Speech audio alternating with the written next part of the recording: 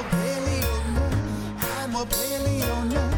I'm a paleo nerd. Don't you understand? Hey, I'm a Ray. paleo nerd. David, here we are again in Zoomland. Yeah, Zoomland, Paleo which- Nerdland, man. So, how's Ketchikan? The sun is shining, man. Yeah. And there's solid balls of sunshine on the old Balls? magic phone. Well, little orbs. What? There's this big thing in the sky called the sun, man. Yeah, but where are these balls? They're on my iPhone as symbols for the sun. These are strange weather, very amateurish weather symbols, not like an aviation chart that I'm used to. It's a circle with like little rays face, coming around. right. Happy face. Right.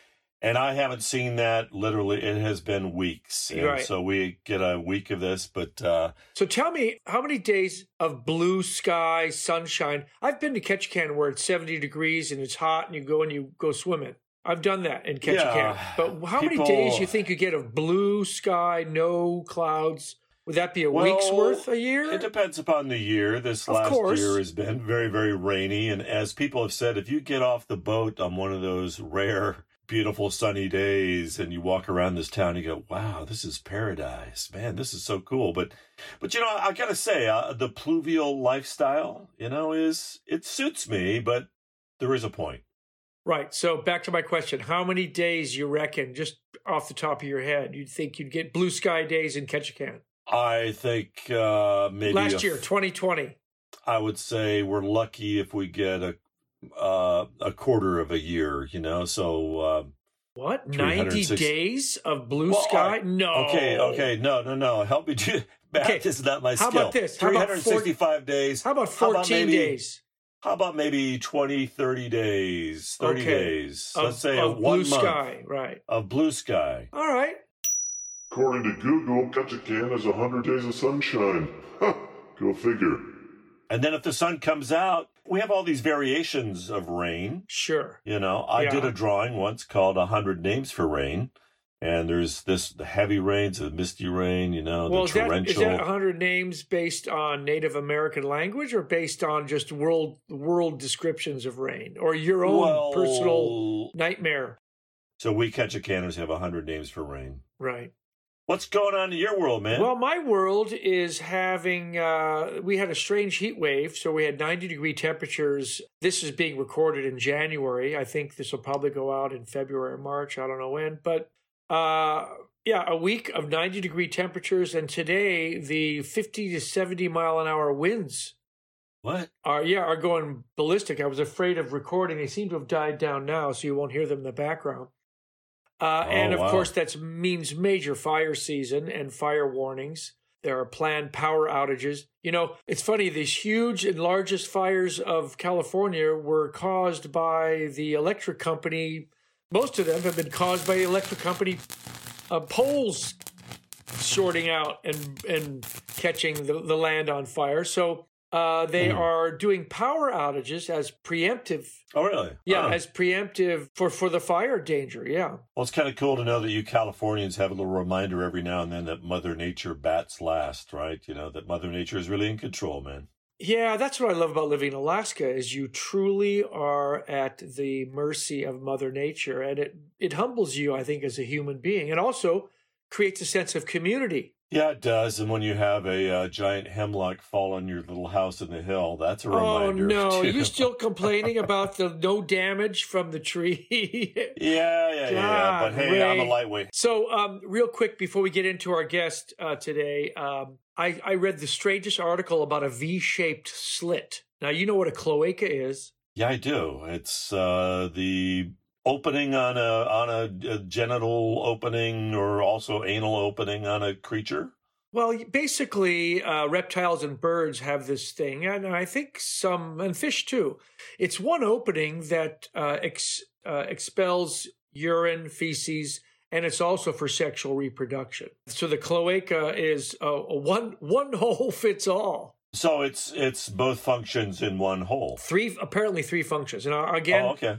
I am not a biologist. Oh, right, I am not an right, expert. Yeah, I'm not an expert, but they just found that there is a Psittacosaurus, which is this really cool looking bipedal. What do you know? What? You're raising your finger. What? Psittacosaurus. Oh. I think we had agreed early on in a previous show that it was Psittacosaurus. Okay. Well, it's I think spelled that was on Psittacosaurus, kind of. But on the Tom K episode, if you'll remember, dear sir, I don't we actually remember went these through things. this. Psittacosaurus, and we went back and forth. It's Describe what it Psittacosaurus. looks like, and then I'll tell you about its cloaca. Psittacosaurus looks sort of like Protoceratops. It's a ceratopsian relative. It's got kind of a beak, and it's four legs. Four legs. Looks kind of like a Triceratops wannabe. It's gonna, that's it is related to them. Which later has the three horns. So it's Smaller a ceratopsian. Version. Yeah, right? about 5-6 feet long. Right. And so it turns out their cloaca is not round shaped. It's V-shaped. It's got a slit that's shaped like a V. Huh. Yeah. And this has never been preserved in any dinosaur. Never been preserved in any dinosaur. So they have the skeleton in this Lagerstätten. And so the crazy bit is that they have no idea. Well, they can surmise, but they've never seen this shape. And so why? So I guess that would mean, I don't mean to be gross here, but their poo would come out like a Lego factory, wouldn't it? Like a Play-Doh factory. Yeah, and remember those Play-Doh factories as a kid? You could have right. You could have all those shapes, and you press the thing, and it squeezes out in a L shape or a curly Q or whatever. So basically, their poo would come out like a Play-Doh factory in a V shape. Well, you shared this article with me moments before we did this podcast, and I gave it a glance, and there are some strange things. They say that this is unlike any other reptile group, but it's kind of similar to crocodiles. But this is the first time the naughty bits, as it were, have been preserved in a dinosaur. And I think this is a Chinese dinosaur that they're studying in Germany, perhaps? Something like Something like that. China has the most amazing preservation. And there's such beautiful preservation on this that they actually know that there's intense pigment around this cloaca, which makes it like it would be a different color. So it would be kind of like a sexual attraction. So it'd be used as an attraction kind of thing. Wow. Sort of like, cool. Whatever. When I wear that really nice hat or something, anyways, that's... But the other weird thing is when you only have one specimen, those things you see are only to that individual. What if this individual that happened to be preserved is the only one of its kind in the history of life on this planet, and so you know what I'm saying? So like it was the only one with the colored.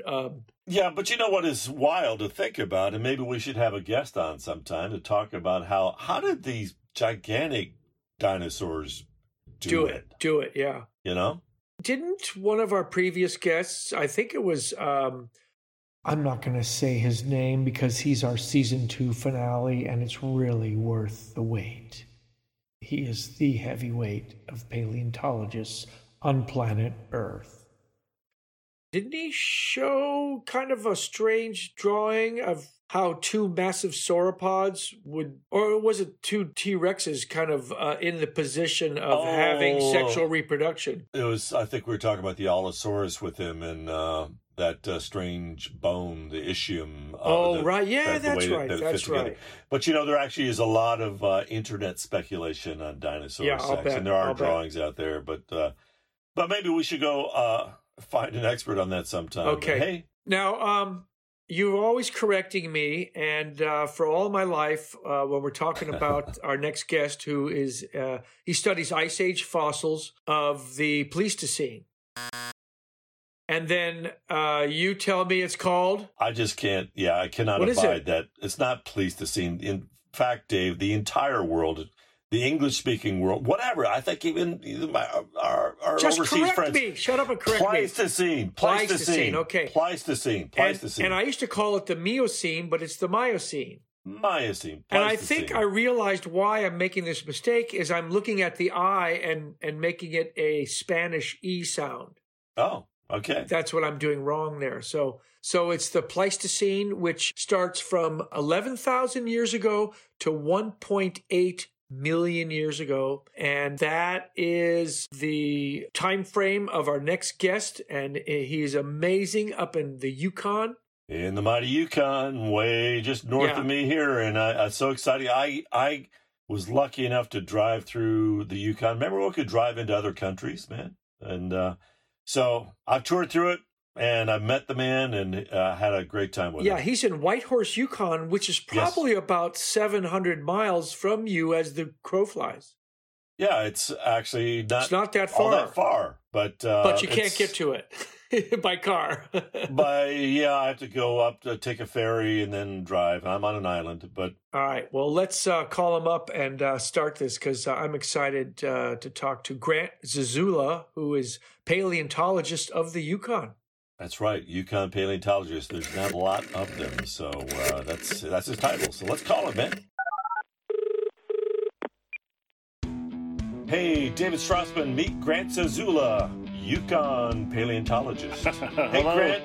Hey, it Dave. is so good to see you again, man. This is my buddy Dave. He's a ventriloquist. He's kind of a big deal in, other places in the world. But I am one thing that I'm going to ask you, Grant. Are you also a paleo nerd, and why? Well, I guess this officially makes me a paleo nerd. I was telling my family this morning as I was having coffee, walking out the door, that I'm doing this paleo nerd podcast, and it just seemed perfect because they all just think I'm a nerd at all things anyway. So, I guess is there t-shirts? Do you have paleo nerd t-shirts? Maybe I should get a tattoo of a paleo nerd. They're coming. We're working on the shirts. I know a t-shirt guy that can help you out here, but so they are coming. Grant, thanks so much. I interviewed you. I hung out with you for an afternoon way back. I mean, it's coming up in almost 10 years now.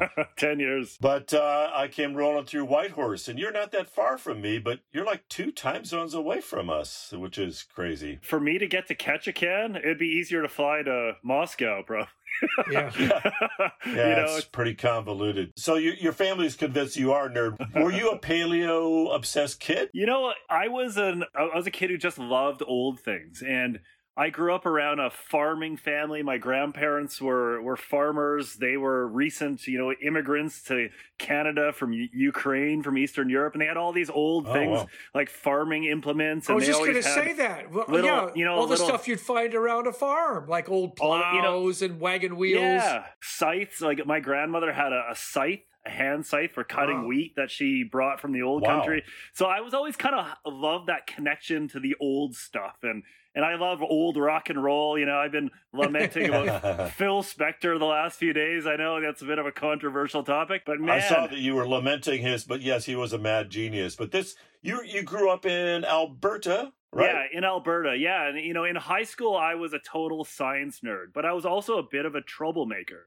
So I grew up in Edmonton, and when it was in high school, maybe it was in grade 12, where we had to do some sort of volunteer thing, and I chose the Provincial Museum of Alberta, and I went over there and applied to become a volunteer in high school, and I was cataloging artifacts, fossils. I was doing all kinds of that stuff in the basement down there at the museum at the Royal Alberta Museum now. And it just kind of caught me. I loved that stuff. And then I just sort of followed that path through university. I started off in archaeology. I was really into archaeology, and archaeology was a big program at anthropology at the University of Alberta. And then But North American native archaeology? Yeah, absolutely. I had these professors, people like Raymond LeBlanc, who's an archaeologist, and Charlie Schwager, who's a paleo guy, and they were telling me these wild stories about going up to Old Crow in the 1960s and spending time in the high Arctic in the 70s. And I was just blown away by these stories of adventure on the land and the interaction with archaeology and First Nations people in Canada. I just kind of thought that was wild, and I just loved it. And I also became kind of obsessed with the idea of the peopling of the Americas because, as a student, just thinking about this was a continent where there was nobody living here, no people living here. Then all of a sudden, sometime near the end of the Ice Age, man, like people show up and everything changes. And I think to me, it was such a wild thing. I loved it from an archaeological perspective. And then I kind of, got ventured off down in a different direction in paleo. But I think that one of the things about the North is that it's all kind of connected. The land, the people, the fossils, the rocks. You kind of have to do a bit of all of that stuff. So yeah, I'm a nerd. You are a nerd, man, and what a place that you've ended up in. The Yukon is truly a magical, mystical sort of land. Like, you fall in love with the landscape. Absolutely. It's the boreal forests and the tundra and the rarefied air and the amazing summers and the amazing winters. And you know what? There's something, for me, something primal about it. You feel like it's in our ancient DNA memory somehow. And absolutely, it really is an amazing place. Tell us about Whitehorse. That's the highest in latitude town before the Chukchi Sea, right? Although the Beaufort Sea is above Sea, yes. Yeah. So explain what Whitehorse is. Well, Yukon's it's an interesting place. You know, it's connected. Whitehorse is connected to Alaska, of course, on the Alaska Highway. So you can start off in northern British Columbia in Canada and drive all the way through Yukon and get yourself to Fairbanks, Alaska. And Whitehorse is a town of about 35,000 people. You know, we're low latitude. Like in Yukon, you have to go much further north before you start getting further, you know, above tree line. And you know, the most northerly community in Yukon is called Old Crow, and it's a village of 250 people, and that's 67 or 8 degrees north. We're at about 61 degrees in Whitehorse. So, you know, it's a town in the middle of the forest. It's kind of this weird mix of government workers and hippies and other people from down south who don't belong, kind of like Ketchikan, right? Yeah. Yeah. I was going to say, it's my town.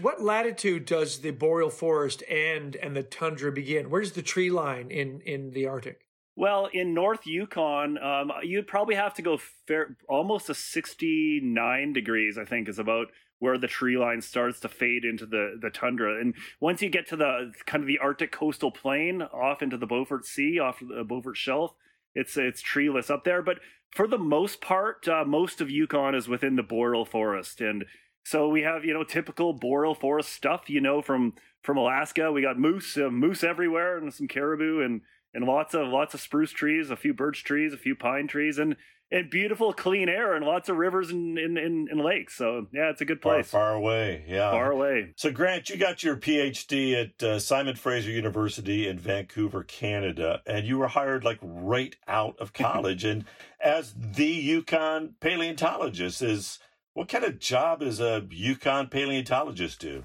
Yeah, you know, I sometimes feel a little bit like an imposter because, you know, like you said, I got hired with this job right out of school. And to be honest with you, when I got hired, I wasn't much of a paleontologist. I was really coming from a background of archaeology and paleoecology. Oh. Once I got that bug of the North and that idea of the Pleistocene and peopling the Americas, my master's thesis work was actually on fossil pollen. So I was studying plant remains and stuff like that, trying to reconstruct ecosystems, and then ended up at Simon Fraser. And I ended up, my PhD was on Pleistocene Arctic ground squirrels and looking at how Arctic ground squirrels lived in the past, and especially they collected these. So in the summertime, you know, squirrels in the north, they run around collecting grass and seeds, and they store them underground.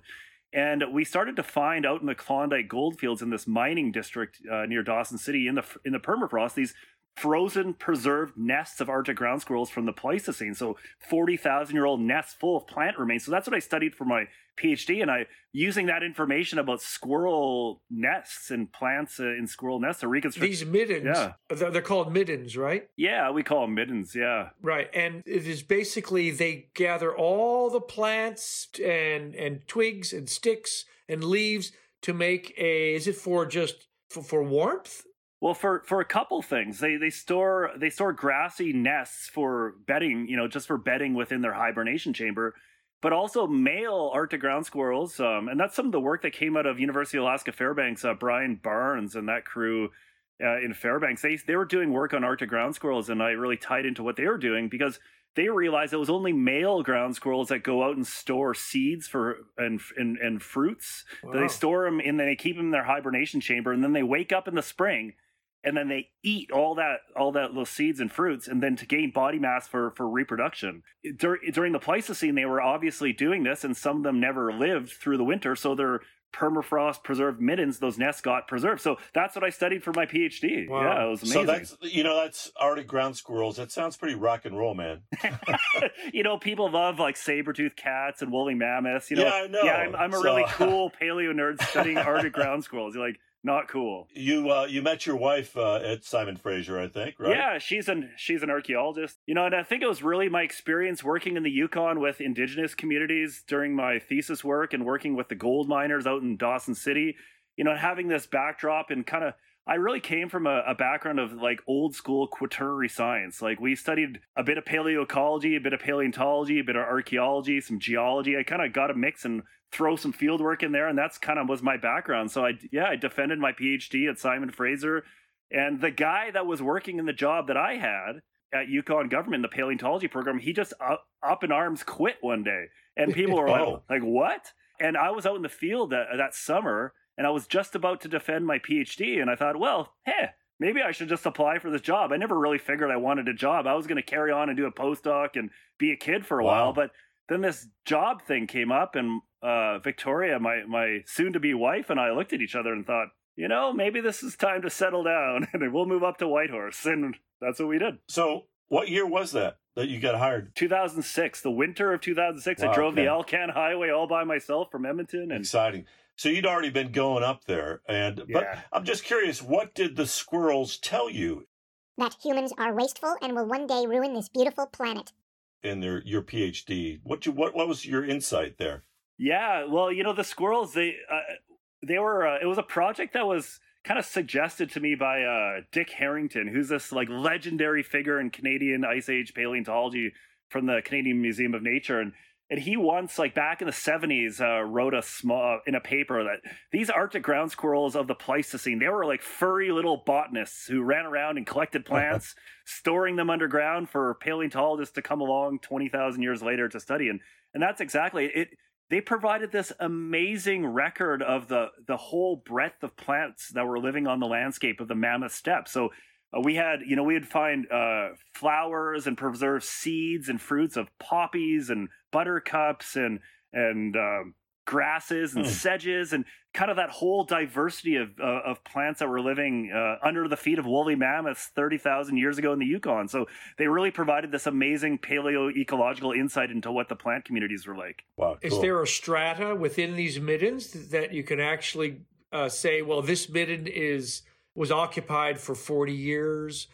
For example, in the Mojave Desert, there are middens from the Pleistocene. They're still there in the desert, and they could be up to 5-6 feet thick. And they accumulate. Yeah, I did a lot of reading and got in contact with those folks that were doing the pack rat midden work at the time, and I was just so influenced by it because I thought they were just amazing records of environmental change in the deserts of the Ice Age. And but no, these nests by Arctic ground squirrels are probably only used for 1 year, and I think they abandoned them after a year. So, but the neat thing is that we started to find these squirrel nests within stratigraphic association with volcanic ashes, or tephra, because within the permafrost sediments of the Yukon, we find all these different volcanic ash beds that come from volcanoes closer to where you are, Ray, up on the on the Aleutian Islands, and there's also some volcanics on the Yukon-Alaska border. So these volcanoes are spitting out ash hundreds of times throughout the Ice Age, and so we'd find these squirrel nests in association with ashes. So we had a deep record. We had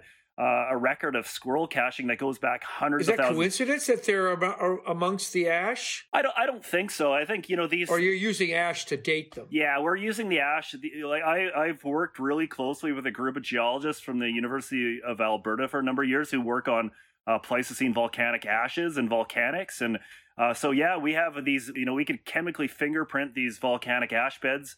So we know exactly what they are, what vent they came from, and then using different dating techniques, we can put together ages. So, and that's a thing for the Ice Age is once you get past radiocarbon dating, back about 40 or 50,000 years, it's really a tough game to come up with ages for things. So these volcanic ash beds providing stratigraphy has been really remarkable for understanding Beringia and the Ice Age in the Yukon. Can you tell us a little bit about the incredible fossil record that of the Yukon and Beringia. What's Beringia all about, man? But also, tell us about the Pleistocene, how long it is, when did it start, and this is pretty much what you study, right? Yeah, absolutely. Yeah. So, with my background in the Pleistocene and Quaternary sciences, I started in the paleontology program in 2006. And at the time, I was really interested in all these, I'm not really a paleontologist. I'm a paleo nerd. That's what I am.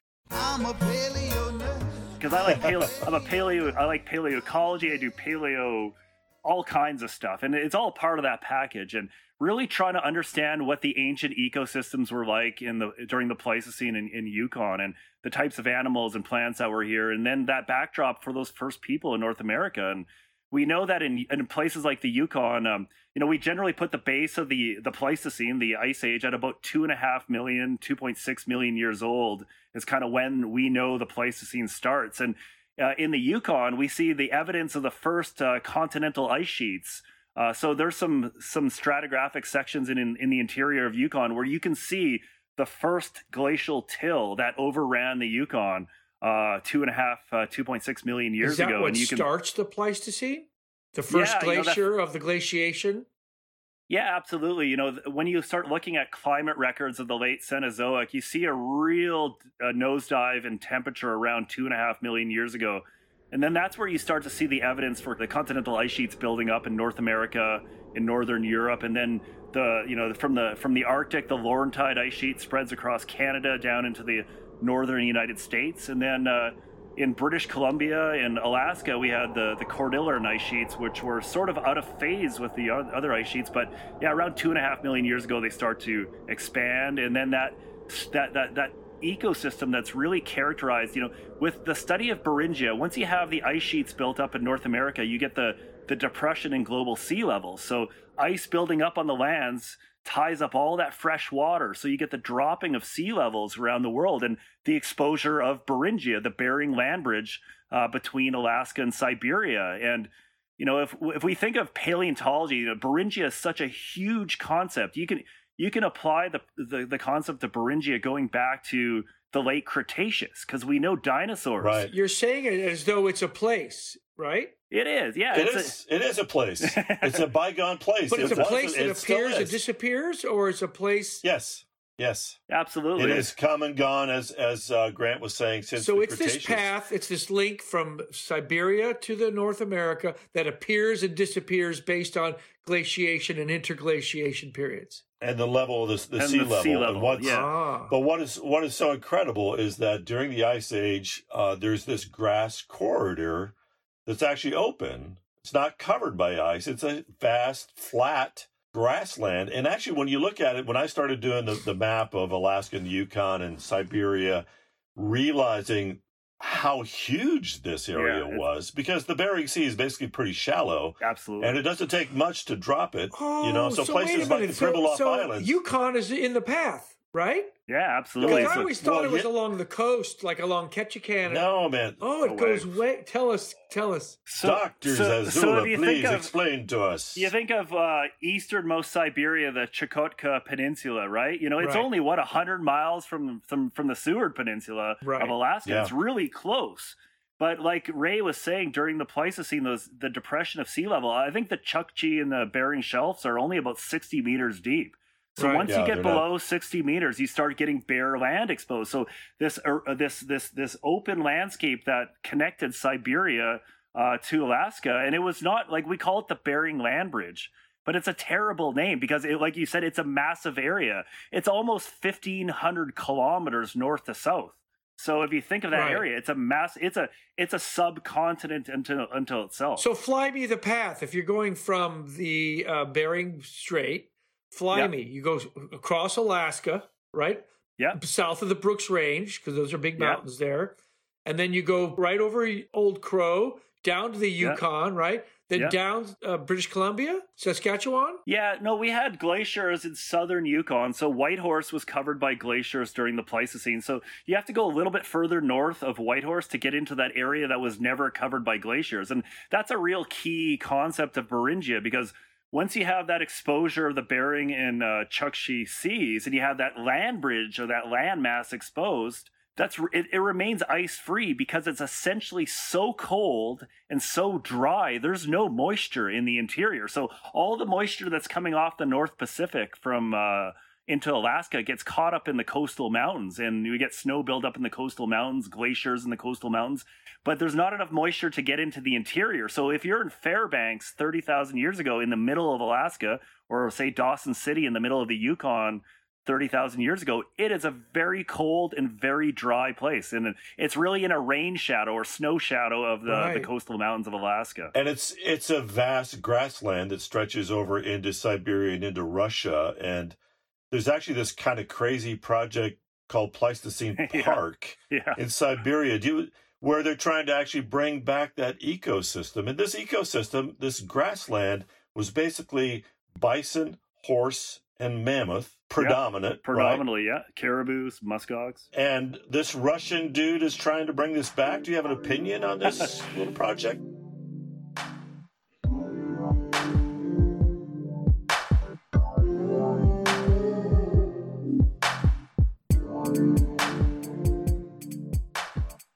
Well, it is pretty wild because when you think of the mammoth steppe and this steppe, we use that term steppe. It's like it's like a an old world term for STEPPE. Yeah, exactly. It's like it's an old world term for dry grasslands, especially cold, dry grasslands. And it's such a remarkable difference. If you think of the boreal forest today, you have spruce trees and muskeg and swamps, and and that's what we get during interglacials, like today, present day interglaciations and warm periods. But if you go in the cold periods, it's so cold, dry, and those forests are replaced by dry grasslands. And so what they're trying to do in northern Siberia right now, it's this idea that one of the big things that we don't have today in Alaska and Yukon are large-bodied megafaunal grazers. We don't have big grazing animals anymore.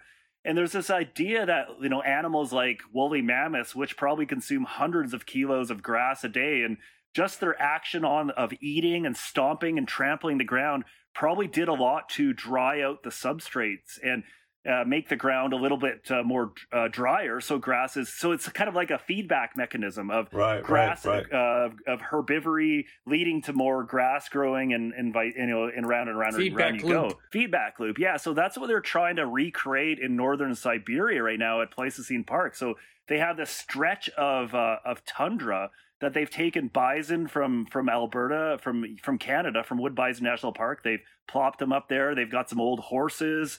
They've got and they're trying to see whether by introducing these large grazing animals again back onto the landscape, whether they can slowly rebuild that mammoth steppe ecosystem. Because in their idea, it was really the loss of the megafauna grazers that created the tundra that we have today. That's such a terrible. The tundra is not a good place if you're a large grazing animal. There's not a lot of food. I don't think a Pleistocene Park is a good idea. What is it? Life creates man, man creates dinosaur, dinosaur eats man.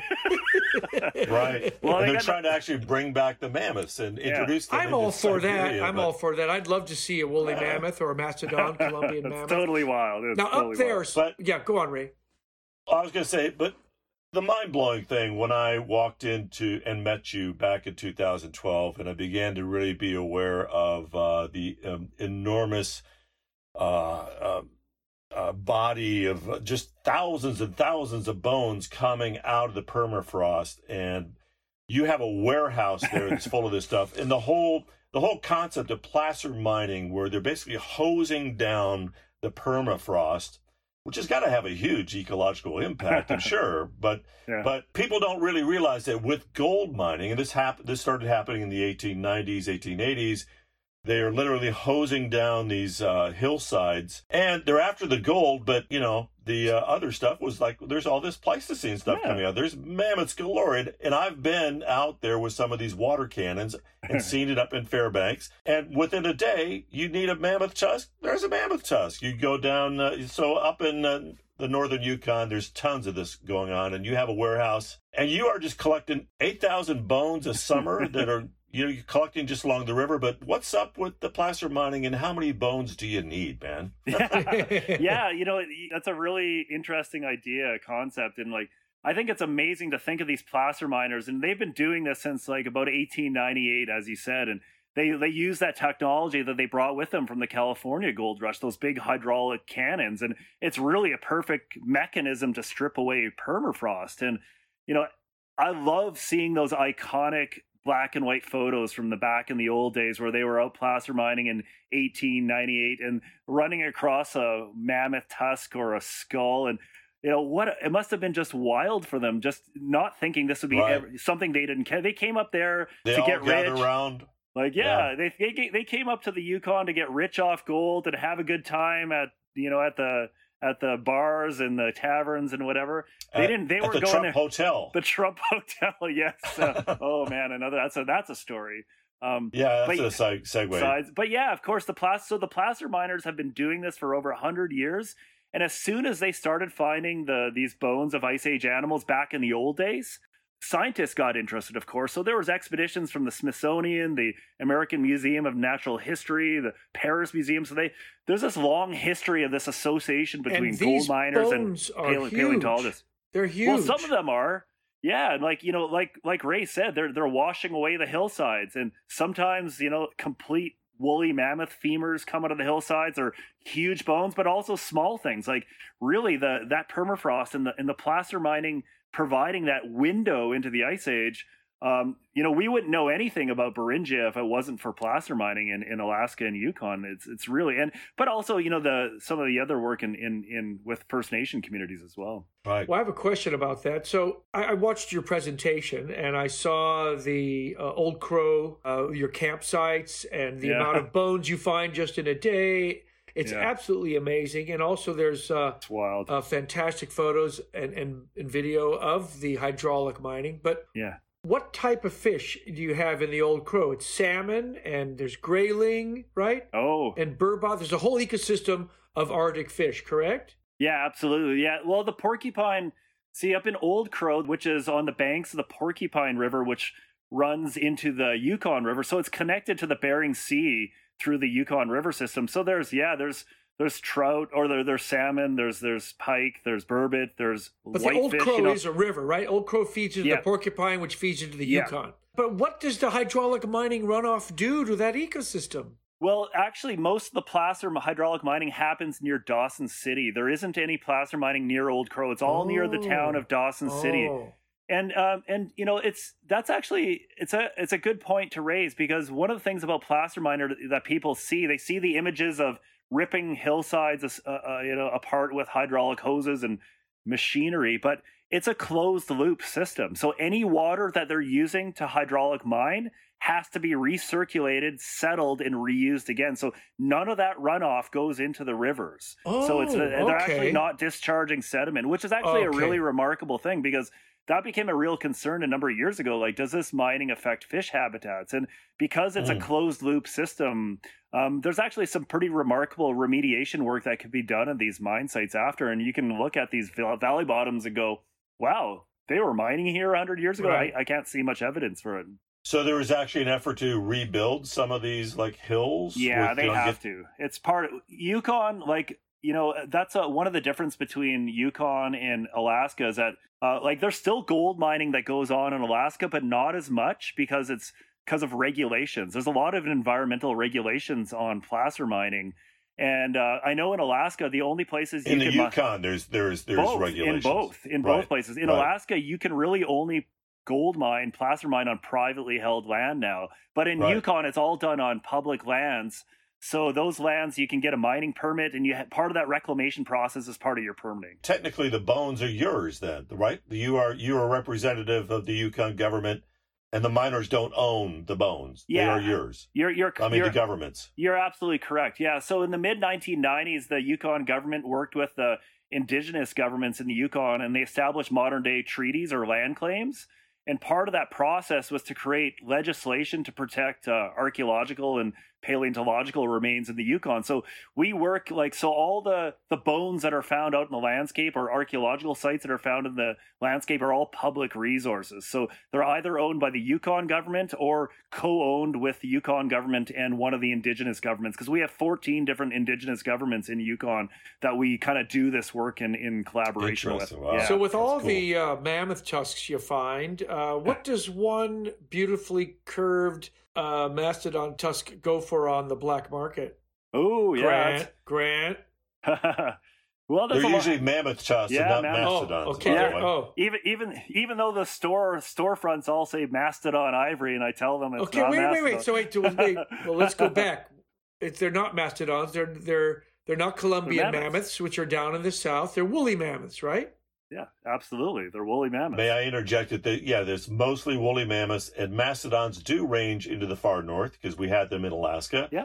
But they generally are more woodland creatures, and they are more rare. So Right. mammoths were ideal for the grasslands. So anyways, Dr. So how Zazula. much can you get for one of them tusks, Grant? How much Yeah. do you own a Ferrari? No, not at all. Yeah, there's a bit of an industry, commercial industry of mammoth ivory, and it's an interesting thing because right now there's a lot of interest globally with elephant ivory and just the whole issue with poaching of elephants in Africa to get at ivory, and a lot of the carving that's actually done on the global market now is done with mammoth ivory instead of elephant ivory, which is a good thing because we're not killing elephants anymore. So yeah, there's a lot of mammoth ivory that comes from Alaska and Yukon and Siberia that gets carved into, whatever it may be. But yeah, it's expensive. Ivory, a tusk can cost you $5,000, $10,000, $20,000 depending on the condition. And Right. there's lots of them out Those there. carvings are done by First Nations people. Sometimes, yeah. Sometimes, there's a bit of a closet industry, or is that what you call it? A closet industry here? I don't know. I don't what's know. real There's sad? a small industry. What's Yeah. real sad is contemporary ivory, right? We call it ivory, but it really represents the death of an individual elephant. Yeah, they are. It's essentially a fossil, before an animal got the chance to become a fossil. Yeah. So- No, we find lots of mammoth tusks, and Ray mentioned a good point is that we find tons of woolly mammoth material, mostly woolly mammoth. We don't have Columbian mammoths up here. We had their cousins, the northern cousins, which are a little bit smaller. But I would say out of every 1,000 woolly mammoth fossils we find one mastodon. It's about the ratio, about 1,000 to 1. And we had mastodons were really common down in the southern, And what are you eastern finding? part of the Teeth? What's the most thing you're finding, or everything? teeth, postcranial bones, tusks. It's very, very rare we find articulated skeletons because of this placer mining environment, and because most of these fossils are found in river gravels. So they're animals that were probably living on hillsides, and then they died, and then got scavenged, or whatever the process. Their bodies ended up in valley bottoms and preserved in permafrost river gravels. So we never, because of that high energy river environment, we almost never find complete skeletons like you would in some places, but. Mammoths are But you about can 1,000 assemble to... them. You could. You can assemble them out of the parts, but the vast majority of what you're finding are bison, right? Is that it's usually bison priscus? Bison, it's Steppe bison. Yeah, Dale Guthrie over in Alaska, he coined the term the mammoth steppe as the kind of that term to describe the ice age ecosystem of Beringia. But I really think we should be calling it the bison steppe, because in the last, if the first bison entered North America over the Bering Land Bridge about 150,000 years ago. And there's this movement of bison populations out of Asia into North America. And we know this because of some of the permafrost preserved bones we have from the Yukon, and especially genetics and the ancient DNA we can pull from them. So we know the first bison enter about 150,000 years ago. And once they enter North America, they basically are like bullies, and they take over the continent, and they just become so plentiful. That's what blew my mind when I was with you. We were talking about this. Bison, we think of bison as this great American icon, but really they're kind of latecomers to North America. They pour into North America, and they outcompete pretty much everything else, and they shove the horses out of the way. Yeah. And the horses actually go extinct in North America because the bison hordes from Eurasia have replaced them. And you showed me there were many species of horses in North America. They evolved in North America. You showed me the bones of the giant stilt-legged horse. Yeah. And horses, actually, as the bison enter, you can actually see them start kind of shrinking. The skeleton, they get smaller, and then they're gone. Is that kind of the way it plays out? Yeah, so much of what we do in Beringia, we owe so much to Dale because he was such an amazing paleontologist. Dale Guthrie is a paleontologist who spent his career at the University of Alaska in Fairbanks. Really cool guy. I've been lucky enough to hang out with him. Grant has worked with him. Yeah, and he's come up with so many big ideas and big concepts about Beringia, about the climate and the environment, and he coined that term mammoth steppe. But and he also worked on the famous blue babe from Fairbanks, which is probably the most well-known mummified animal. Explain what that is. I know what it is, but tell our listeners what blue babe is. It's Paul Bunyan. Paul Bunyan's right?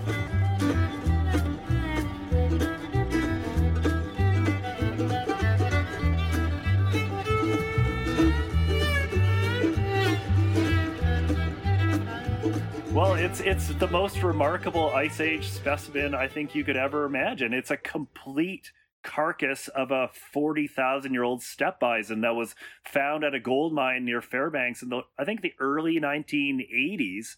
And it's the 70s. It was actually in the 70s, I believe. The 70s, yeah. And it's actually colored blue, right? Yeah. And tell us why that is. Well, a lot of times when we find fossils in the permafrost, they have this blue staining from a mineral called vivianite. And that vivianite forms on the surface of bones and other organic materials that are preserved in permafrost. And so you get this really beautiful, bright blue color to a lot of the fossils. And Blue Babe, his skin was completely blue. So it was this blue, beautiful blue color. And it had claw marks on it. Marks from and a lion. Teeth marks on it from a lion. Yeah, amazing. It's really cool. And then what's cool is that they actually had the flesh on the beast. And, of course, Dale and a few of his buddies and his wife, they decided it was preserved so well. They actually cooked some up, and they made it into a stew. Bison steak. They did. This can be told now. Just a little portion. Yeah, of course. And I asked Dale, what did it taste like? And he said, mud. Yeah. Mud. So, Check, please. Okay, I've got a question about tons and tons of bones. So, in your presentation, I saw that you were on the side of a cliff that was 100 feet tall, and it's this real steep slope of this gray strata that obviously the river has taken hundreds of thousands of years to carve through, right? Yeah. And the question is, when you look at that strata and all that, what do you call it? Muck? What is it called? Muck. Miner's muck, Los. Lus. But the los, right? Yeah, los, lus. Any more? Any less? What? Any more or It's less? lus. Lus. More or less as in More or less. The lus is los. Loess, correct? That's Yeah. correct, yes. So this muck, when you're standing at the river edge and you look up 100 feet, how many years is that 100 feet? Oh, yeah, and that's the thing is we climb up and down those sections on the river, and I think that's, it really goes back to my training in sort of that kind of interdisciplinary earth science kind of ice age stuff that I did where, my professors, when we were in field school, they'd set us out on these geological sections and, dig out a trench, carve a trench, and then do some stratigraphy. And I really love doing that kind of work. So in those sections on places like the Old Crow River, where there's 100 feet of sediment, once you start picking away and scraping away at it, you see volcanic ash beds, you see paleosols, so old soils, you see organic trash beds, you see all kinds of different stratigraphic changes. We see evidence of ancient lakes, so buried lacustrine units from old glacial lakes. So yeah, putting together the story, and I think that's what, when I say I'm not just a paleontologist, paleo nerd, it's if you didn't do the stratigraphy, you had no idea where you were working in the stratigraphy or in time, that paleontological record would be really, really difficult to decipher because there's so many in the unglaciated regions like the Old Crow Basin. That basin may have sediments at the base of it that go back to the Miocene. So when we find these fossils alongside the riverbeds, we have idea how old they are because they've been removed from their primary stratigraphic position. So that's why we like to climb up the cliffs and start looking in the section to see if we can find anything in situ in stratigraphic association with known beds. So yeah, there's a lot of sediment and there's a lot of bones that come out of that. Like you said, thousands every summer. Like at a typical gold mine, like when we go to the gold mines in the summer, and I have my two assistants, Elizabeth Hall and Susan Hewitson, and they basically spend their whole summer out in the field, driving around the back roads, meeting gold miners. And every summer at the gold mines, we'll collect 5, 6, 7, 8,000 bones. Wow. You're getting all these bones, and so it's bison, horse, mammoth, bison, horse, mammoth, yeah. bison. Oh my God, it's lion! Is that what you're excited about? Yeah. Or lions or short-faced bear? Yeah. Lions and tigers and bears. Oh my! Lions and tigers and bears.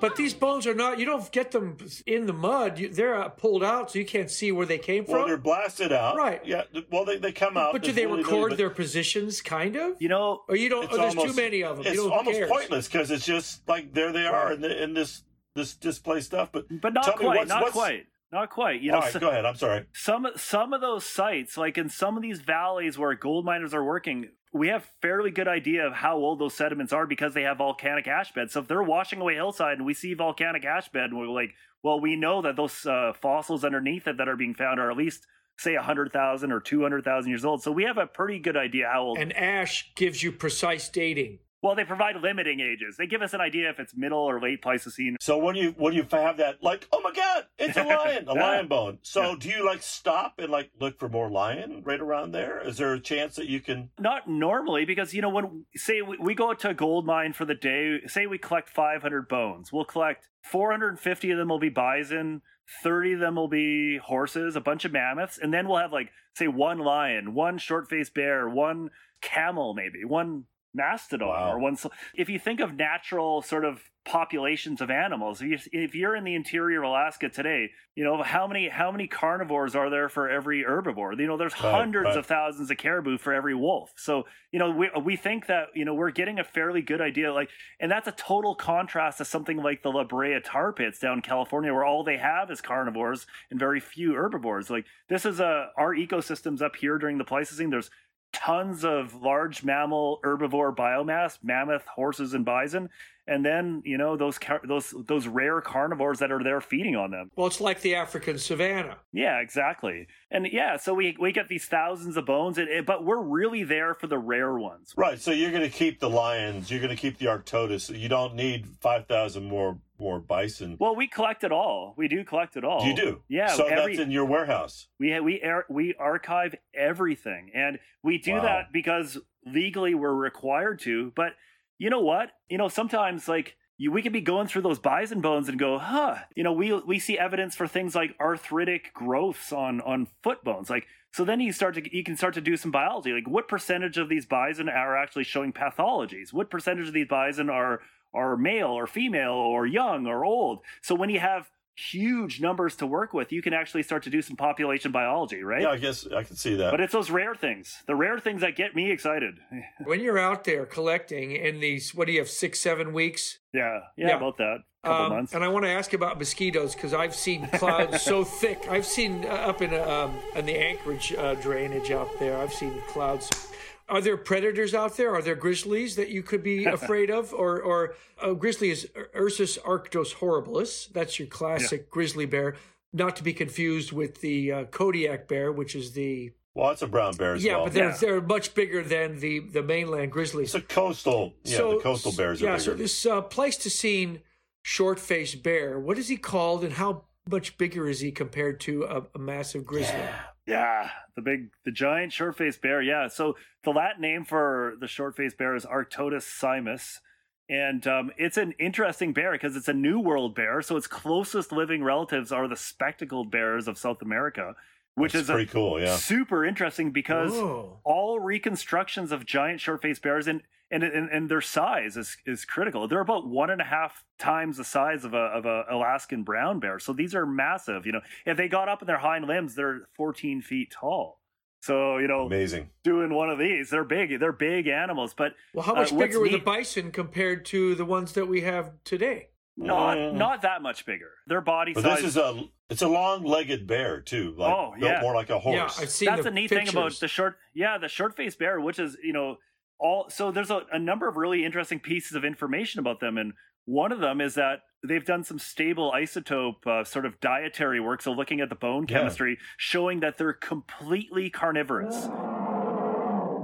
There's almost no evidence of any kind of omnivory. So, Wow. Our brown bears in the Yukon today, you always see them in the ditch grazing on weeds. But these bears during the Pleistocene were completely carnivorous. Yet their closest living relative is completely herbivorous, which is weird. Wow. And then the other part about giant short-faced bears during the Ice Age is that, like Ray said, they have these really long, lanky limbs. So they're an animal that has this massive torso, these spindly, long limbs. So they couldn't run. Well, they couldn't run. Yeah, that's so all sort of biomechanical work that's been done on them shows they were probably a good long distance kind of pursuit. They could probably, run, gait along the mammoth steppe, walk around for long distances, but they could never run at quick speeds or turn at quick speeds. Really? The key thing about being a predator, like a lion or a cat, is that they have to be able to turn on a dime to be able to pursue prey. So if you ever seen like a cheetah hunting something on the savannah,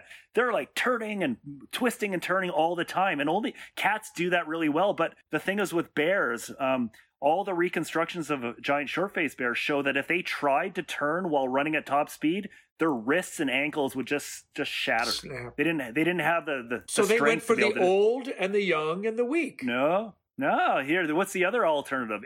They're scavengers. So Right. they have this big, giant, short face. They have a giant nose, this giant nasal opening to sniff carcasses on the steppes, right? Oh. So yeah, they were scavengers. They could smell rotting meat. They could smell carcasses and then do their thing. But surely they were an opportunist if they could take the Yeah, prey everything down. is, But yeah. I keep imagining they could take down a mammoth, man. Stand up to a mammoth. Okay, so what mummies have you found? There's Babe, right? The ox. Babe, yeah. Blue Babe. And we'll Blue talk Babe about Blue. the beautifully freeze-dried pup, the wolf pup. Oh yes, yeah. But what other flesh? Oh, horses, the horse skin. I saw that. Yeah. There's the Yukon horse they found. Yeah. that's Right. beautifully Have you found any preserved. predators? Other than wolf pup, no. That's the thing Why? about mummified stuff. I'm so jealous. Like every time you turn on the news from Siberia, oh yeah, another woolly mammoth, oh another lion found in the permafrost, complete with hair and skin. But we just don't find so much of that stuff in North America. And it's not because we also have permafrost, so we do find mummified materials once in a while. But I You think have to try harder, Grant. I know, maybe I'm just lazy. Yeah. The government should hire a better paleontologist. I think the day they find a perfectly preserved Arctodus would be so cool, Oh. to find that short-faced bear. But tell us about your wolf pup. Oh. Jure, right? Sure, is it? the wolf pup. Yeah. Like I said, we don't find too many mummified specimens or animals here, and I think that has something to do with like the topography is a little different. It's a little more rolling terrain. I don't think there's that kind of situation like they have in Siberia where animals are drinking water and in the summer and fall into a pond and then get frozen. And that's probably or they get mired in the muck. But yeah, our wolf pup, it was found in 2016, and when the gold miner found it, he was like, "Yeah, geez, he was using his big hydraulic cannon, water hose, and he saw something pop out of the hillside that looked a little bit different." And like I said, these are miners that have been doing this I think he's a 4th generation miner, and he's a young guy, and he's seen his share of mammoth bones and bison horns. But when he Every saw day, this, he's like, something's different. It looked like a piece of like leather or something. He couldn't quite figure it out. There's a picture of him holding it in a gold pan or a dinner plate or something. So yeah, he went and picked it up and he was like, wow, this looks like an old dead dog. He thought it was probably an 1898 gold rush dog that had died and fell in a mining shaft. So, we weren't quite sure too. So the first thing we did is we cut off a little piece of broken skin, sent it off for a radiocarbon date, and that told us it was older than 50,000 years old. So we knew it was pretty spectacular then. And we sent it away for a little while to Ottawa. There was a conservation outfit there that works with Canadian museums to clean it up and prepare it and clean off all the dirt and mud from it. And once we got it back and We were able to do some genetic studies on it, some stable isotope work. What to was discover that day like when you opened the box and the beautiful red hair? It looked like it'd been shampooed. Oh my gosh. Yeah, like it's just remarkable. And that's the thing is when this was discovered, one of the first things we did is we reached out to the local First Nation in Dawson City, the Tronduk Wichin people. And because, you know, they work with us all the time in terms of the fossils. And when they saw this, it was like it was like a game changer for the community, because for a lot of people trying to connect with like ancient lions or ancient mammoths, those are kind of abstract. But for the people of the Yukon and Alaska, a lot of people like a lot of Yukon First Nation communities, they have clan systems based on different animals. And the people of the Tronduk Wichin in Dawson City, they either identify as a wolf clan person or a crow clan person. So, you know, the fact that they found that this wolf was found from the Ice Age, and it just had, you know, its skin, hair, face, everything. This wouldn't be a dire wolf like they have in La Brea. Is it the same? No. This is just different animal. Canis arcticus? Canis lupus. Oh, Canis lupus. That's the gray wolf. Yeah. Oh, it is a gray wolf. So it's nothing prehistoric. It is, yeah. So we know gray wolf is 60,000 years old. 60,000 years old. Yeah, but they have Canis lupus today. Yeah, that's the thing. We're still here. It's a survivor, right? So it's a really neat example, especially for the indigenous folks, as you know, they strongly identify with this animal as it's not a fossil to them. It's one of their ancestors. They see it as one of their people, or one of the that was sort of unearthed from the permafrost to teach us lessons. And so so that idea that the gray wolf was the survivor of the Ice Age has become a real powerful symbol to people in the Yukon now, because we know that those gray wolves they came to North America from Beringia, over Beringia, through Beringia, from Siberia, and they populated North America. And they're still with us today. They're that's one of those questions about the end of the Ice Age. We lost giant short-faced bears, we lost lions, we lost all these other animals, but wolves survived. And I think for a lot of indigenous people, that's a really kind of powerful idea, because they survived as well, and they're still here with us today. And so that continuity of culture and the land and the animals, I think, is a really cool thing. What was yours last meal? You were able to figure out what it had been eating.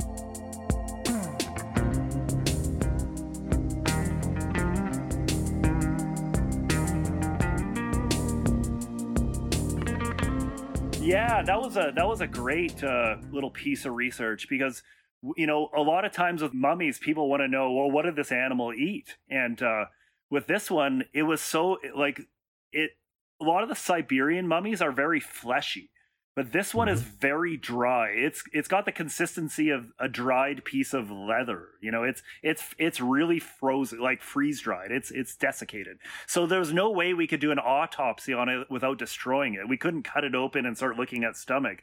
So I worked with a colleague of mine named Matt Wooler at the University of Alaska Fairbanks, and he runs a stable isotope lab, and he did some amino acid specific chemistry, isotope chemistry on some of the different tissues, and discovered that its last meal had to have been aquatic. It was eating aquatic resources, which is most likely salmon. So that's really neat. So there was salmon coming up the Yukon River from the Bering Sea during the Ice Age, got into the Klondike River, and it kind of makes a lot of sense. So we kind of pictured this little wolf pup out with its mama hunting salmon.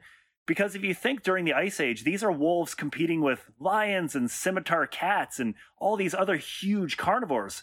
So they had to find a different way to live. They couldn't do the same thing that wolves do all the time. So opportunistically, they were hunting fish, just like coastal wolves do today. He crawled into his den, fell asleep, and then a woolly mammoth stepped on the den. No. Trampled him.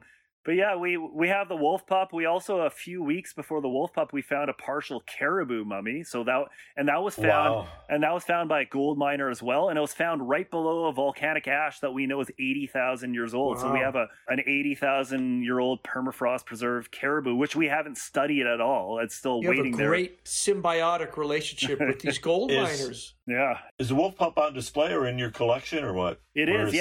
So the mummified materials that we found, like the wolf pup and the caribou, are now on display alongside that horse skin you mentioned. So we have also a 30,000-year-old skin of a horse that has a tail and mane and skin and hair. So I want to clarify.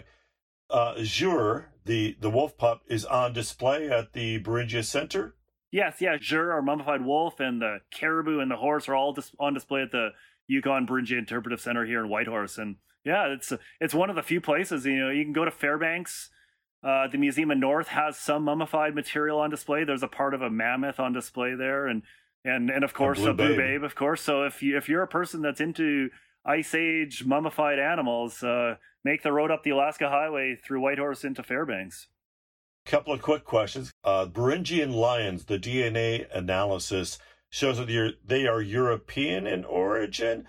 There's also been some conjecture over the years that the American lion was actually a jaguar. Yeah. What do you think about that? Or you have done some recent DNA work on these creatures. Yeah. One of the things about the permafrost preservation of the fossils that we have, I think we can go back about 25 years when some of the first ancient genetic work started coming out and starting to use permafrost preserved animals. And really, that's one of the big driving focus of our program is ancient DNA, because we find like thousands of bones and you can start to do population genetics now on some of these animals. But with lions specifically, there was a really good study done about 10 years ago on Ice Age lions showing that there was a movement of lions from Asia across the Bering Land Bridge into North America. And then with the advance of glaciers during the Pleistocene, there was a separation between the lions living in Beringia, the ones in Alaska and Yukon, with those in the south, the American lions. So and that happens with a lot of the species, is because a lot of the animals that are moving into North America from Asia, they cross the Bering Land Bridge, and then some of the population stays north in Alaska and Yukon. Some of it makes its way south, and then glaciers grew, splitting those populations. So we see that happening with, bison. We can tell genetically a northern bison from a southern bison just based on its DNA.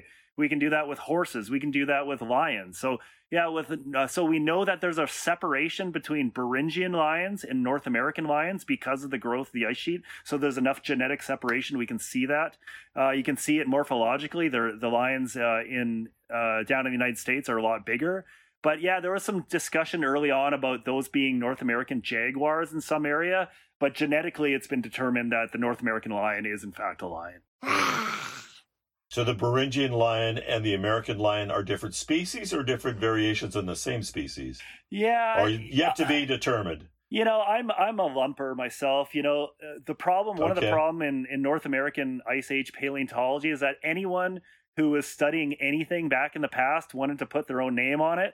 So they were calling, there's 100 species of Ice Age horses in North America, which is ridiculous. It's silly. But we know genetically they're probably all the same horse, or one or two different real species. So I think that's one of the things that's happening. And I hope that the dinosaur paleontologists start to clue in on some of this, because they want to morphologically split everything. Oh, new frill on a centrosaurian dinosaur. Let's put a new... We've had some of those discussions, but I like to think that the Beringian lion was white, for the Simba. Snow, man. Oh, wouldn't that be nice? Like a I think so. Siberian tiger, yeah. Oh. So here's my last question before the last question. So you have never found, there's never been a woolly rhinoceros found in North America, right? No. They stop in Siberia. They're all over Siberia. They're such a cool animal. Why? Come on, you got to find one, man. What's the deal? I know. I always say that if I find a woolly rhinoceros bone, I'm just going to retire. That's so the there's end. no evidence. There's no evidence of them in North America? So woolly rhinoceros are this spectacular animal. But there were rhinos, though. Well, not during the Before. Pleistocene. Yeah, not during the Ice Age. So we had Ice Age rhinos over in Asia, the woolly rhinoceros, and they were one of the major animals on the Mammoth Steppe of Siberia. And they ranged all the way to the coast of Chukotka in Siberia. So they had to have so close. They got so close. They had to have walked a few more feet and ended up in Beringia. And and here's the thing, like, there's no reason ecologically why they couldn't have crossed the Bering Land Bridge, because they were living alongside like animals like saiga antelope, which we had in North America and Beringia as well. These animals that live in these cold, dry steppe environments, but we just don't have any woolly rhinos here. So I think they might be here. I think they might be in Alaska. We just have to find them. It gives me faith, because even after hundreds of years of doing Ice Age paleontology in Alaska and Yukon, we're still finding new species. And In fact, we're going to be reporting a new species of cat from the Ice Age of Yukon in a few months in a publication. And you know, that's if we ask these questions, well, why do we go collect thousands of bones? Because in every couple thousand bones, you might find a new species, or might, you know, it's like if you're a dinosaur person and you're working in southern Alberta, you're going to be collecting duck-billed dinosaurs. You know, you can fill trucks full of Hadrosaur City, yeah. Another hadrosaur. But every once in a while you find something, whoa. And that's what we're still in it for. Is because we, you know, even with those millions of bison bones, you can still do some pretty interesting genetic studies and all, you know, there's all kinds of population level stuff, but there are still new species being found. So don't rule out woolly rhinoceros. Okay. We might find them. And I'll be, you know what? I will call you first, Ray. You're the you will. You're be a Paleo Nerd exclusive. I will call you first if I find that woolly rhinoceros. All right, and then I'll call Dave. Yeah, okay, that's fine. Then we'll call the news. You actually found a hyena once. Yeah, no, it wasn't you. Someone found a hyena. Did you find it? No, I didn't find it. Those are, and that's the thing is, like I said about the rare, you know, new North species. American hyena. Yeah. There was one species. How similar to the African? Ooh, well. We suspect that they were also, you know, big scavengers. They got massive, nasty teeth. Massive jaws. So it's a species called Chasmoporthetes. So it was the only species of hyena to make it into the New World. And before finding these teeth, and these are teeth that were found on the banks of the Old Crow River in the 1970s. And they were squirreled away at the Museum of Nature. And there were some notes written on the specimen cards like, we're not sure what these are. They might be hyena. And I was at the museum in Ottawa maybe 10 years ago, and I saw those, and I thought, well, I don't know anything about hyenas, but I know some people that do. So I called Jack Zhang who was in Buffalo at the time, and he said, you got to come check out these teeth, because I think they're, you know, people think they might be hyenas. And so, yeah, like there's been over 50,000 bones cataloged from the Old Crow River, and 2 out of 50,000 fossils are hyenas. So what's the ratio on that? Yeah. So that, you know, that tells me that there's species out there still yet to be discovered and identified that will, you know, fill out that whole, you know, story of Beringia and the ancient animals. So Grant, this is maybe an obvious question for a guy who dreams so much about the Pleistocene, but if you could time travel back to any time period and, you know, you could do this, what time period would you go to in the prehistoric past, and what would you want to see? For me, you know, going back to the first part of our conversation and my origins as an archaeologist who got fascinated with the story of the first peopling of North America, I would love to be there standing in the Seward Peninsula with that exposed Bering Land Bridge and seeing that first family of people walking from Siberia, following herds of animals and somehow crossing that boundary and eventually and making their way into North America. I would have loved to be there seeing those people living, say, I don't know, when did the first people come to North America, Ray? 15,000 years ago? Archaeologists argue about this all the time. They're always fighting about this topic. So let's say 20,000 years ago. 20,000. I say 20,000. Yeah, I think that's a good number. We'll say 20. I want to be standing in Western Alaska 20,000 years ago when the first people are crossing the Bering Land Bridge. I want them to be like in a mammoth bone house or something like that. But we don't know what they were living in, but they knew they were connected to people with those types of technologies in the old world. So, you know, to be living in Alaska with lions and short-faced bears and mammoths and horses and trying to do that in a continent where you're the first people to be there, and this ecosystem is changing because of environmental change, the warming up at the end of the Ice Age.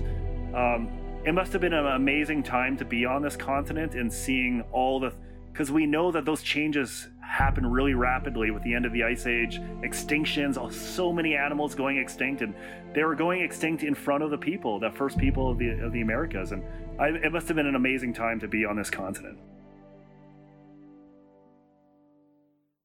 It must be awesome studying the Pleistocene because you actually have 1 foot touching the frozen soils and you can get a piece of fur.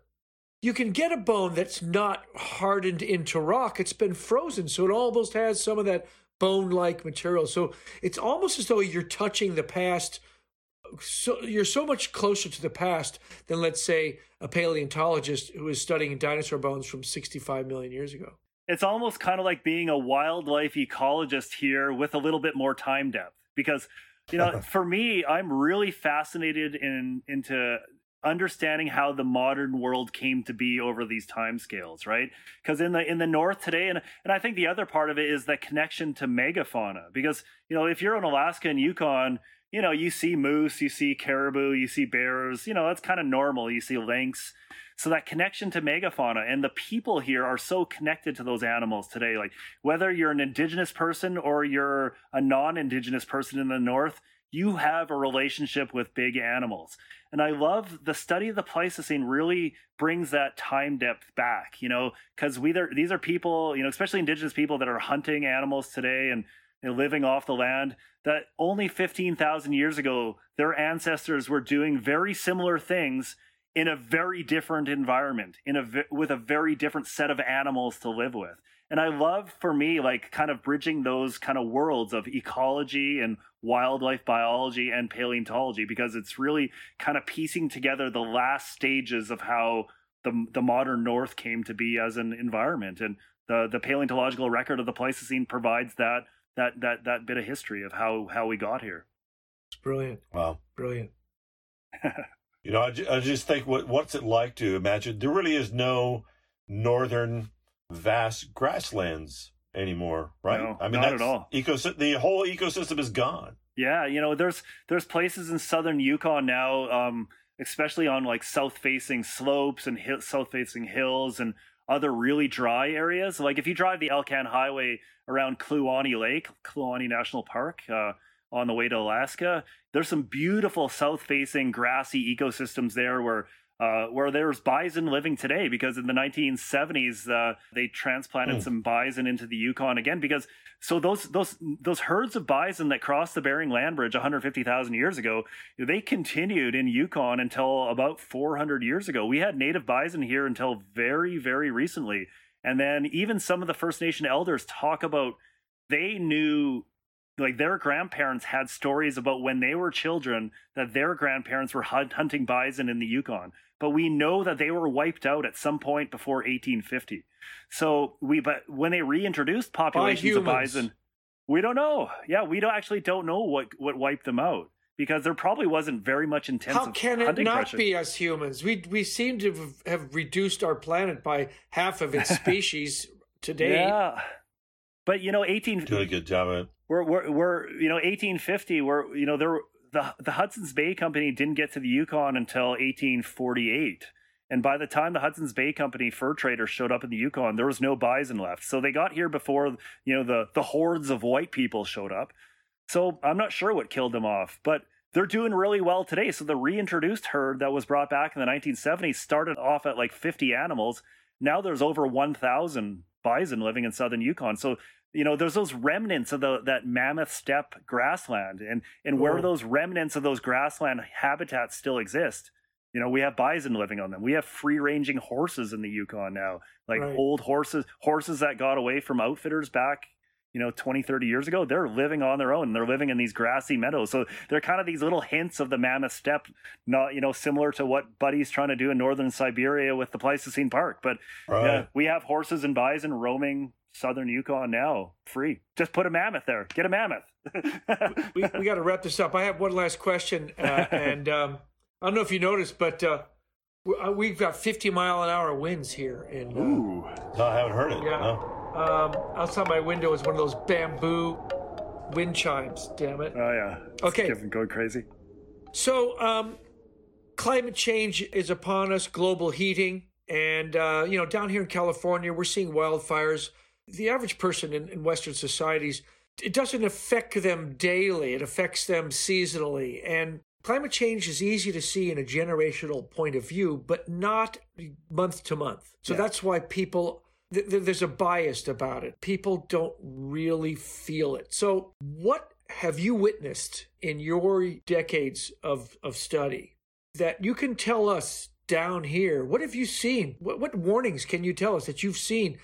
So I'm just making this up as I go along here.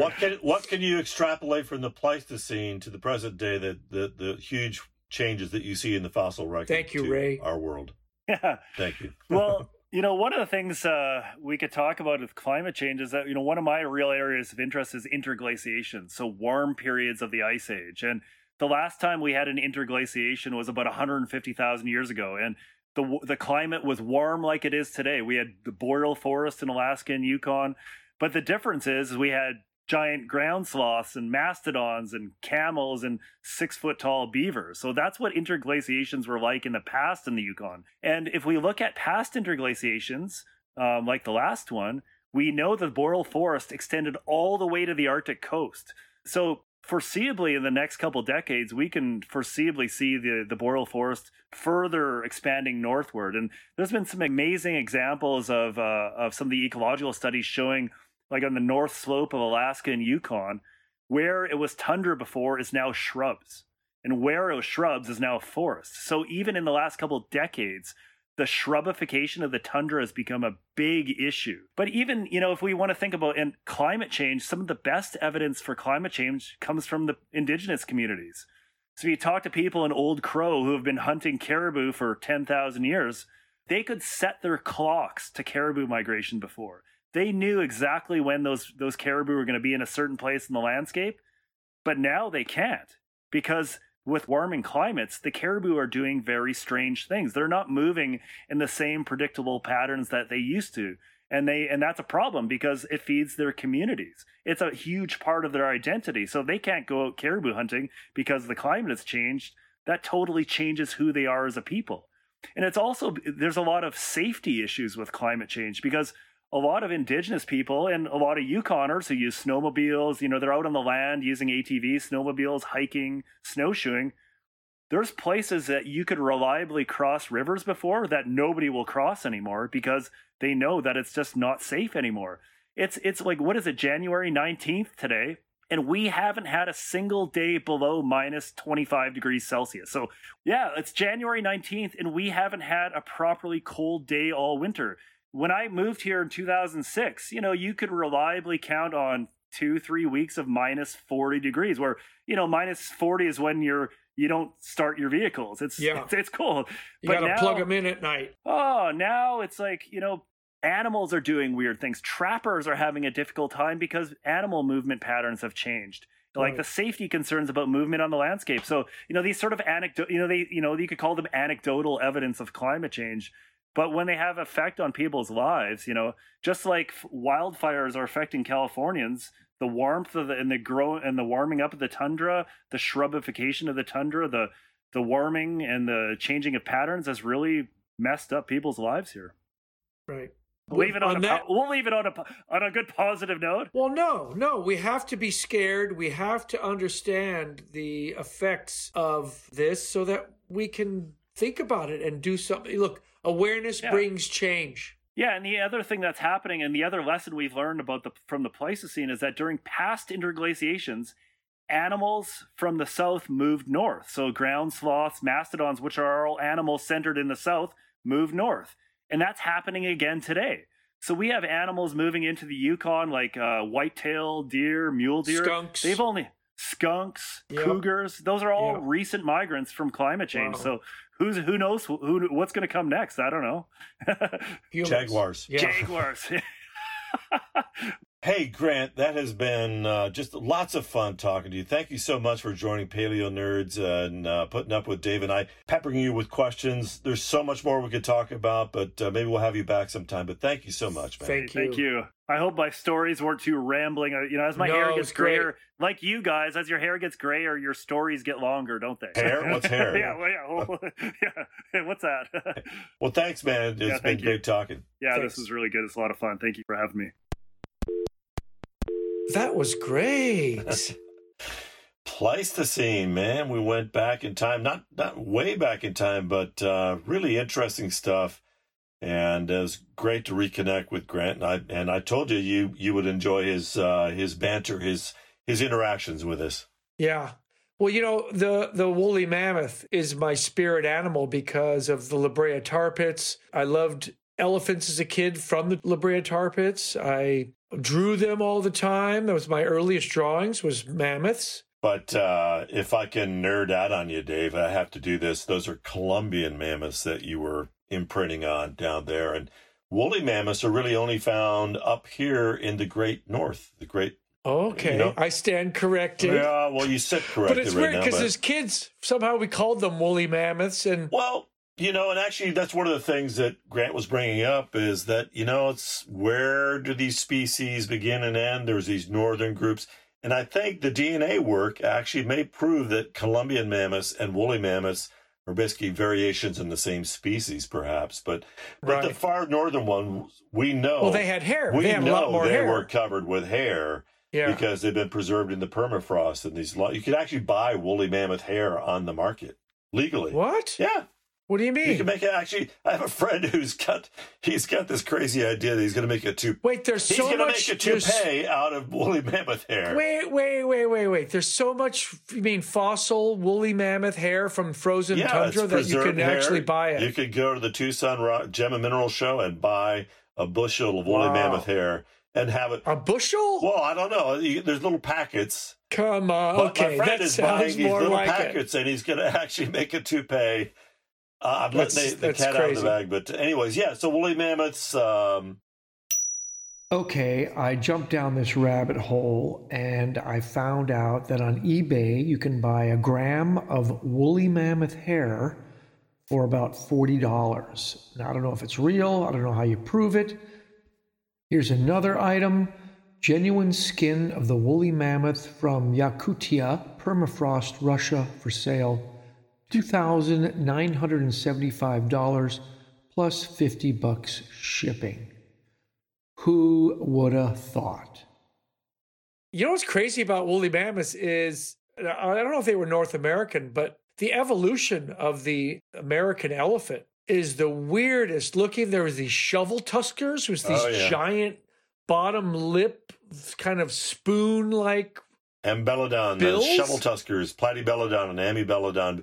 Let me ask you this. Yeah. What living elephant is closer to a mammoth? The Indian elephant? Because there's really only 3 species of elephants left. The Indian elephant, and there's 2 species of African elephants. There's the bush one and the forest elephant. They actually found out they're different Congo. species. But which elephant is a mammoth closer to genetically? The Indian elephant or the African elephants? I'm just going to say the Indian elephant because, I don't know, the Indian elephant. Okay, there you Because go. the It's a surprising one because you think African elephant, larger tusks, bigger. No, but they always portray the mammoths with small ears. And the Indian, that's how you tell the difference between the Indian and the African. The African have massive ears and the Indians have small ears. Right, but that's something that wouldn't necessarily preserve in the fossil record, but of course it does because they are mummies. Because they have them. They have them, duh. All right. So there you go. Hey. David. Another great episode. Well done, sir. You got it. Yeah, it was fun, man. Yeah. And we do go on, and good luck editing all the good stuff in there.